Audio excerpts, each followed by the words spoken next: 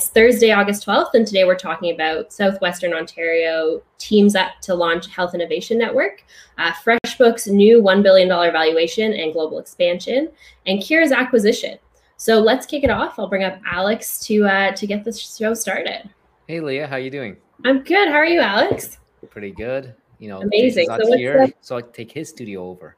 Yeah, we kicked him out just so you could do this. Amazing. So let's kick it off with today's first set of news. Do you want to tell us about it? Well, I think instead of me telling you about it, we get it involves Velocity, and we have John from Velocity here to talk about it. So let's call John up. Perfect. Hey guys, so nice to see you. Nice to see you. Where are you joining us from? Niagara, actually. Oh, excellent. Niagara on the Lake or Niagara? Niagara on the Lake. So we bought a house out here a couple of years ago. We ended up moving in during COVID to get out of the city for a bit. Makes sense. So Velocity's been busy making news the last couple of weeks, and this week there's some more news about sort of what I call the Southwestern Ontario team up. So why don't you tell us what this is? Sure. So obviously, thanks for having me and helping bring attention to this. One of the things we noticed, obviously, at Velocity is we try to pride ourselves on bringing Canadian deep tech companies forward and try spaces. Health tech is an interesting niche where we end up getting a lot of applications, but there's so many challenges with health tech in general. Like when you look at the best centers for commercialization of that, there's usually a medical school, there's a strong hospital system, you get a lot of regulatory support, especially with the changing regulations every time there's a new president in the United States. So what we've done with Velocity is we've kind of brought in the best of all worlds. So we've combined our coaching and experience and infrastructure along with MIX, which is the Medical Innovation Exchange that's actually headed by Elliot Fung, who's an incredible person that has deep regulatory experience, and Armin from IntelliJoint, who actually has commercialized and brought forward an incredible medtech company, and joined with the University or Western University to help have access to now an incredible medical school and medical facility so that we can introduce key opinion leaders and doctors to teams early in the process, ensure that we're scoping and solving real problems, help bring stronger angel investment even to these teams early on, and then get regulatory help, product development help, and hopefully really create a cluster of health tech innovation for Ontario. So I love this idea, and I agree with you. Health tech and particularly med tech are different beasts than it's another SaaS company. Ooh, sorry, you're cutting out. Can you hear me now? Oh, yeah, I heard you there. Okay, cool. Yeah, so health tech is definitely different than like a SaaS or consumer tech. So how did this come together, and how are you financing this? So we actually made the proposal. The University of Waterloo has been incredible working with us, and we've gotten very close with the Medical Innovation Exchange. Not only is Armin a former Waterloo grad, but when he hired Elliot to kind of become executive director there, we reached out to Elliot immediately, and we've been contemplating how to bring something like this forward for a while. Ultimately, when we saw the gap of the medical school, we reached out to our partners at Western, and we did a joint application to FedDev, which is a provincial grant, to help kind of create this cluster. And we're able to get it over the line and announce it this week, but it's been months in the making. Yeah, I'm sure anything involved so many institutions and government financing doesn't come together quickly. What does success look like? I think success, from a very practical standpoint, is going to be measured in the number of new companies we're able to bring to market and actually grow. So one of the big differences between, I think, typical research and the research we try to advocate for at Velocity is that research at universities is very discovery driven. You're trying to learn something new about the world. But when you have a company and you're trying to commercialize something, it has to be very goal driven towards a product. So for us, it's really trying to understand and scope out what that product needs to look like early on through the medical school support and the hospital support, understand how that product would work in an existing workflow, and then tackle regulation to be able to bring this thing to actual market and help people. So the goal really is the commercialization of new med tech companies. Anything short of that wouldn't be what we're aiming for. And when you look at commercialization of medtech companies, are you looking at just Waterloo and University of Western grads, or is this going to be similar to the Velocity program where it could be quite open to anyone in Canada? open to anyone in Canada. We want the best ideas and the best people.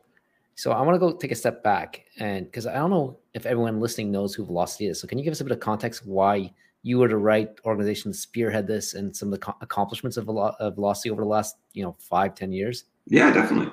So for anyone listening who doesn't know, Velocity is the entrepreneurship arm of the University of Waterloo. So we're an incubator where we help companies go from ideation through to scale up.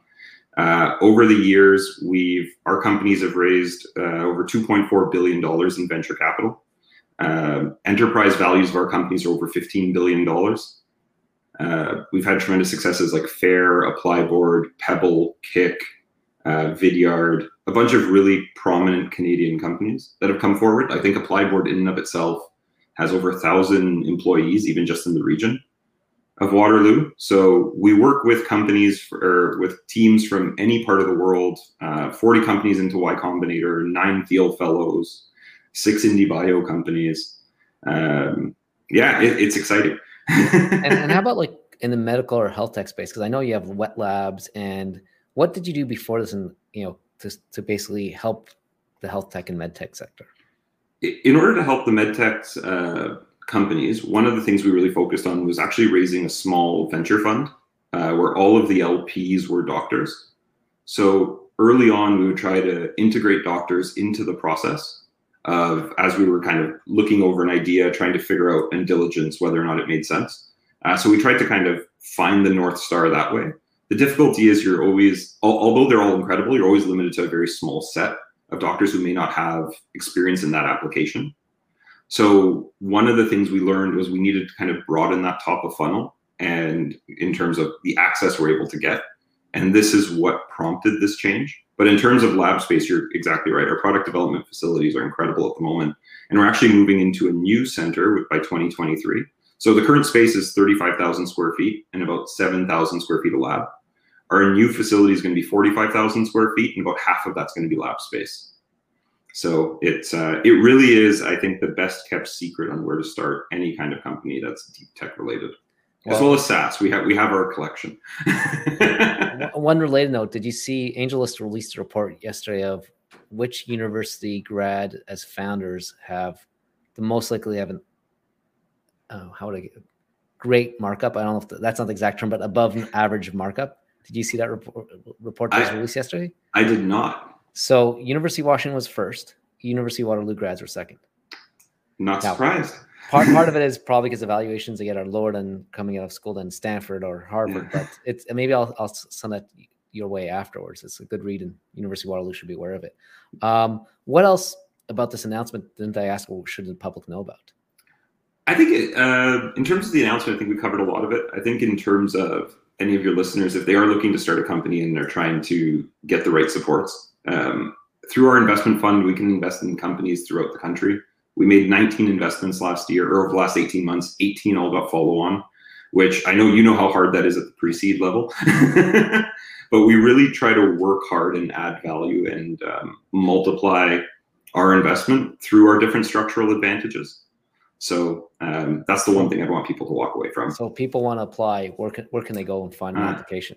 If you go on velocityincubator.com, right under apply, it's a really lightweight application. We'd love to meet all of you. Awesome. John, thank you so much for your time. Congratulations on this announcement and announcement last week, which is talking about all the financing, follow-on financing your portfolio companies have raised. And I look forward to University of Waterloo leading, being a leading part of the corridor and pushing Canada forward. I love it. I appreciate your time, Alex. Thanks for having me. Thanks, John. Amazing. Thanks so much, John. Thanks so much for Alex. What exciting, huge news for Ontario today. What a big win. Yeah, so I like to just, I think John covered the impact of this a lot. I think especially about how hard it's to build medtech and health tech companies, and just generally it's much harder than typical startups. I think the two other things I take away from this is, one is the Canadian university academic institutions across the country are very strong. They're doing lots of research. They have lots of STEM talent that they're graduating. And over the last decade, we've seen programs like Velocity and the Creative Destruction Labs try to bridge that gap between academia and startups and basically commercializing the technology. And it's worked. So I love to see Velocity taking another step, getting more institutions involved in creating startups. It's only good for the Canadian economy in the long run. And finally, I'm always skeptical of government funding, but this looks like a good use of government money. So glad to see this announcement. Excited for what we're going to see come out of this partnership. I know it's huge, and it's a huge win for, like you said, the bridge between academia and startups, which has historically not been the easiest gap to bridge. Sorry, but that's huge, and big thanks to John for joining us today. So if you want to keep up with how Velocity, Kira, and FreshBooks are shaping the Canadian tech scene, you need to subscribe to the TechTO newsletter. Alex, can you tell us a little bit about what folks can expect in tomorrow's edition? Well, in tomorrow's edition, we'll have a profile of a great startup. I know we're contemplating which two. We're collecting information for you, and the editorial team's going to choose which one to feature. It's either going to be one based in Montreal or one based in Toronto, both very exciting companies you should be aware of. There'll be a few must-reads, and there'll be a quick take and a bit more information that you need to know to stay informed of what's going on or be educated on how to build a startup. And if you missed last night's Insider AMA, there's a lot of great reads that came out of that we'll be including tomorrow. So make sure that you, if you missed that information and you want to catch up on what we spoke about last night, make sure to head over to that must-reads section. So next, we're talking about FreshBooks' $1 billion valuation and global expansion. So Alex, what's the news? So FreshBooks announced this week that they'd raised roughly $81 million US in equity and $50 million in debt, and is now valued at more than $1 billion US, or as people call a unicorn. The equity round was led by Accomplice, which is a venture capital firm in Boston, with participation from JP Morgan, Gangles, Bank of Montreal, Emmanuel Financial Corporation, with a new investor, Barclays, and BMO led the debt financing. And little note here, this is the 14th startup to be valued at over $1 billion when they raised financing this year. 14th Canadian company, correct? Yes, 14th Canadian company. So it's been lots of unicorns, or lots of startups achieving unicorn status this year. So on that note, what do you think has changed? Why 2021? What is changing that this year? I think it's basically capital's looking for growth and returns. The Canadian ecosystem has matured, and lots of these companies, it's just a matter of time. And you go back to who's becoming these unicorns. Some of them, like FreshBooks, have been around for quite a while. They were founded in 2004, and some are just like Applyboard, we talked about with Velocity, is 5 years old. So I think it's a matter of having a lot more companies in the ecosystem, which means some succeed and some grow fast, and global capital looking for where there's growth and valuing companies at a higher value than they would before. So the multiples are also higher than they were 3 years ago. So it's a few different things, but they all add up to excitement to invest in the large Canadian startups. Which is huge wins across the country this year. But back to the main story. So you tell us a little bit about what FreshBooks does. Very simply, FreshBooks sells online accounting software by subscription to small business owners. So if you're a small business owner and you want to basically keep your accounting in order, there's a bunch of different services that FreshBooks has to make your life simple. Huge. And I'm sure FreshBooks is well known across the country, but can you tell us a little bit about their numbers and why raise so much now? Well, I'll start with the headline number. They're about $100 million USD revenue per year, with 30 million customers to date in 160 countries, 515 employees, and now they've raised about just north of 200 million USD in equity. So the timing is raised. Well, every time FreshBooks is raised has been interesting timing, because they originally bootstrapped for 10 years. So they raise now because they're looking to accelerate growth. That's my take on it, right? So they've had, as Jeff Hagan from Accomplice, who led the round, said, FreshBooks has had solid but not stellar growth, but has the potential to be a very large global company. So when I hear that, when I see around like this, I'm like, okay, the idea here is that let's accelerate growth, let's go global. And they're going to do this a few ways. One is they're going to use the financing to support organic and inorganic growth. So what does that mean? Organic growth means building localized version of FreshBooks for different countries, building sales teams in the US and Amsterdam and probably other locations, and working with resellers like Barclays. So, make the product more applicable and more localized globally, get more people selling the product globally, and then find additional partners to increase your distribution. Inorganic growth means growing through acquisitions. So FreshBooks, despite being around for 10 plus years, never made an acquisition until late last year when they bought, what was the company called? Facturama, a Mexican-based invoice management company. It provided them technology, but more importantly, entry into the Latin American market. And Don Epperson, who is the new CEO, said they'll make future acquisitions expand into markets where FreshBooks does not have a large presence. Amazing. So why should the tech community care? Why should TechTO listeners be paying attention to this news? Well, historically, let's look at this. So FreshBooks has been a solid business, but it's taken a long time to reach this $billion status. Mike McDermott co-founded the FreshBooks in 2004 and bootstrapped the company for 10 years. In 2014, FreshBooks raised $30 million USD in its first round of venture capital financing. Now, 7 years later, it has been valued at more than $1 billion US. So this is a story of resilience, as FreshBooks has completely reinvented itself several times. It's fended off competitors because when it started, this wasn't a crowded space, but much more crowded now, and has grown to 100 million USD revenue. So this is a huge accomplishment. But your personal take on this recent announcement will sort of depend on your view of the world, right? If you're someone that believes that growth at all costs, you'll be disappointed by how long it's taken to get to the status and 100 million revenue. If you're someone that looks at the impact the business has and how durable they are, you can be nothing but impressed. FreshBooks has built a business by serving SMBs, which when they launched was very rare. And the team has had an impact in SaaS and in SMBs and FinTech, and also they've helped shape the Canadian tech ecosystem. Mike McDermott and the team have been around for 10, 15 years and been adamant supporters of what's going on in this ecosystem. So, it's one of these companies, when you look at the raising where they are, your view of how successful they are will depend on your worldview. Another thing I find interesting is the valuation. It appears to be relatively low as a multiple of revenue. Assuming the valuation is over $1 billion and the revenue is slightly less than 100 million, you're looking at a 10 to 12 times revenue as the multiple, while the publicly traded best-in-class SaaS business go to 30 to 40 times revenue. So why is this? It goes back to what Jeff Hagan said, solid but not rapid growth.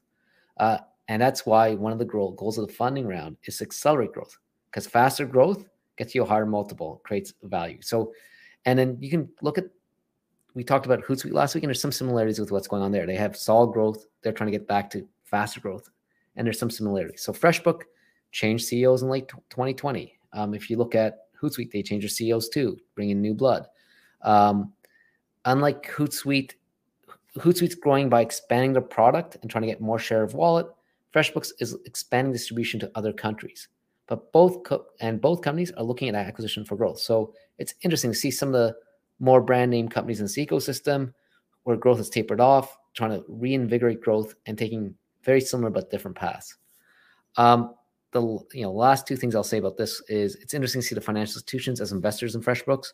Some are strategic distribution partners like Barclays, and others have the ability to understand the pain that FreshBooks solves. So they're saying, hey, here's a good investment opportunity.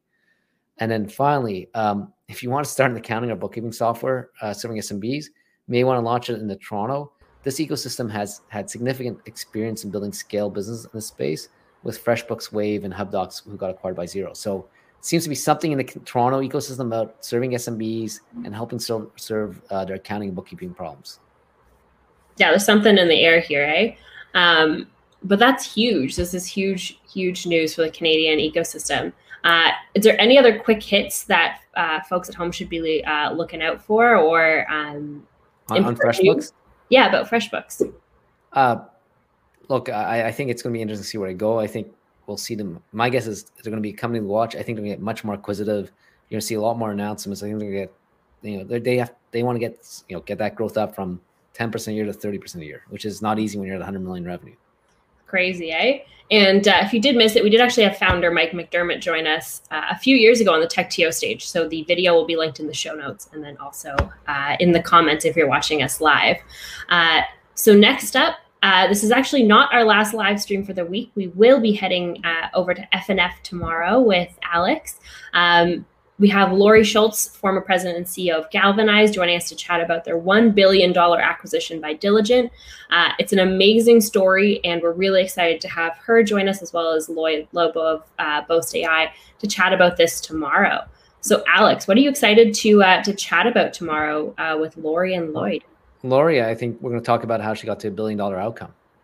Okay. That magic number, $1 billion. It seems like there's billions everywhere. Leah, do you have your billion except for in my bank account, apparently? Yeah, but neither mine either. So maybe you have $1 billion Dogecoins, or yeah, maybe she has the secret sauce. So hopefully she shares it with us tomorrow. So you can learn more about this by heading over to techto.org. But next up, let's head over to our last story, which is due diligence is completed as Kira is acquired by Latera. Can you tell us a little bit more about what that news is, Alex? Yeah, so document technology company Latera is going to buy Toronto-based Kira for an undisclosed sum.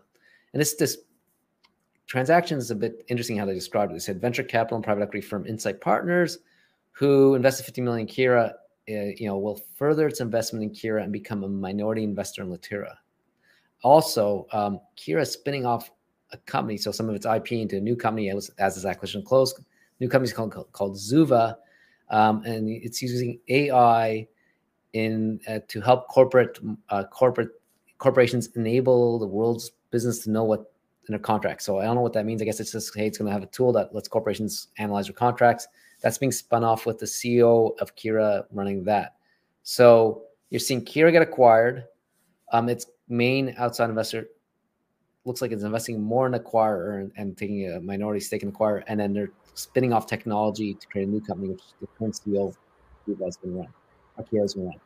And that new company is following under this acquisition, correct? Or is it staying separate? I think it's going to be a separate entity. Oh, interesting. Very cool. So why would they do something like that? Why would they spin off when they're in the middle of an acquisition? Like what would be behind that? So, I guess I can look at what goes on with public companies. Sometimes you see this a bit with, like, let's look at Alphabet, which everyone calls Google. Why did Google change its structure? At one point, Google was the main company and had a bunch of these moonshot ideas and other businesses. And when you change a structure like that or spin something off like that, it's because you're not seeing the value being recognized.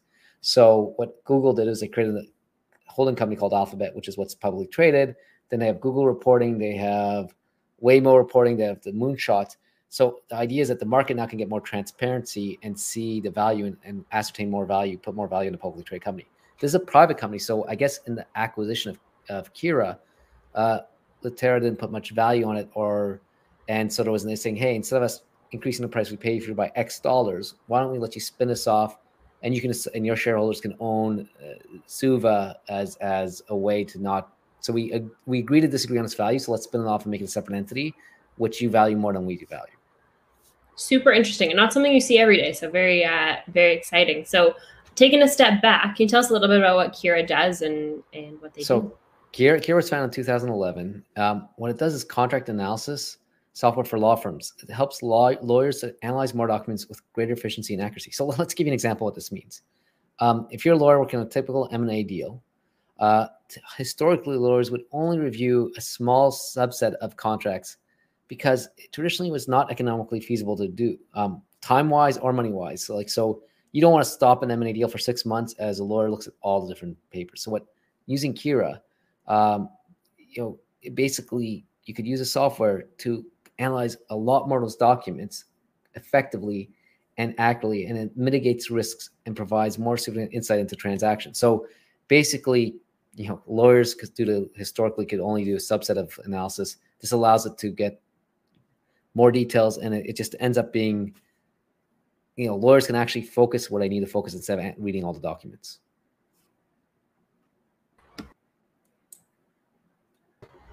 Amazing. So why the acquisition now?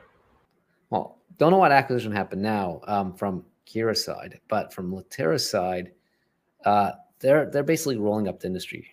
So what does a roll up mean is they're basically trying to acquire a bunch of other companies, take advantage of back office synergies and distribution. Latera has 15,000 law firms as clients, and they've acquired several other companies in the past 2 years. So like this year, they've already done deals including a budgeting and pricing platform, a Clocktomizer, and a document productivity software company, DocsCorp, in March. So you can see Latera is looking for legal related companies to basically get to higher revenue and hopefully a better bottom line. Amazing. So it means a lot of acquisitions coming towards tech companies soon, which is huge. Yeah, legal tech companies. Towards legal tech companies, which you don't see too many of, at least coming out of the Canadian tech ecosystem, which is big. So why should the Tech2O listeners care? Why is this big news? Well, I think first you look at legal tech. Let's start there. It's often an industry that is ignored. The view of most angels and VCs and founders is law firms are potential clients, but they're slow to move, they're laggards, and when it comes to adapting technology. But I think that's changing quickly. And there's two things happening. One, you're seeing a lot more legal tech companies get funded, but you're also seeing now roll-up strategies saying, hey, you know, there is an opportunity here. Legal tech has reached that inflection point. So let's capture the opportunity by either starting new companies or acquiring a bunch of companies that are out there. It's also, I love this like acquisition. It's a bit abnormal and it shows you how you can get creative to get a deal done. So sometimes, you know, you're in a position where you want to raise money, you want to acquire a company, you want to sell your company.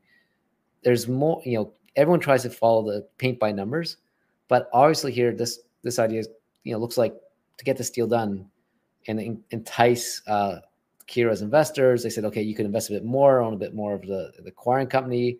Hey, we don't recognize the value here, agree on the value on this entity. Let's spin it out. So be creative when you're trying to get a deal done. And it doesn't have to be also a financing deal. It can be any other deal.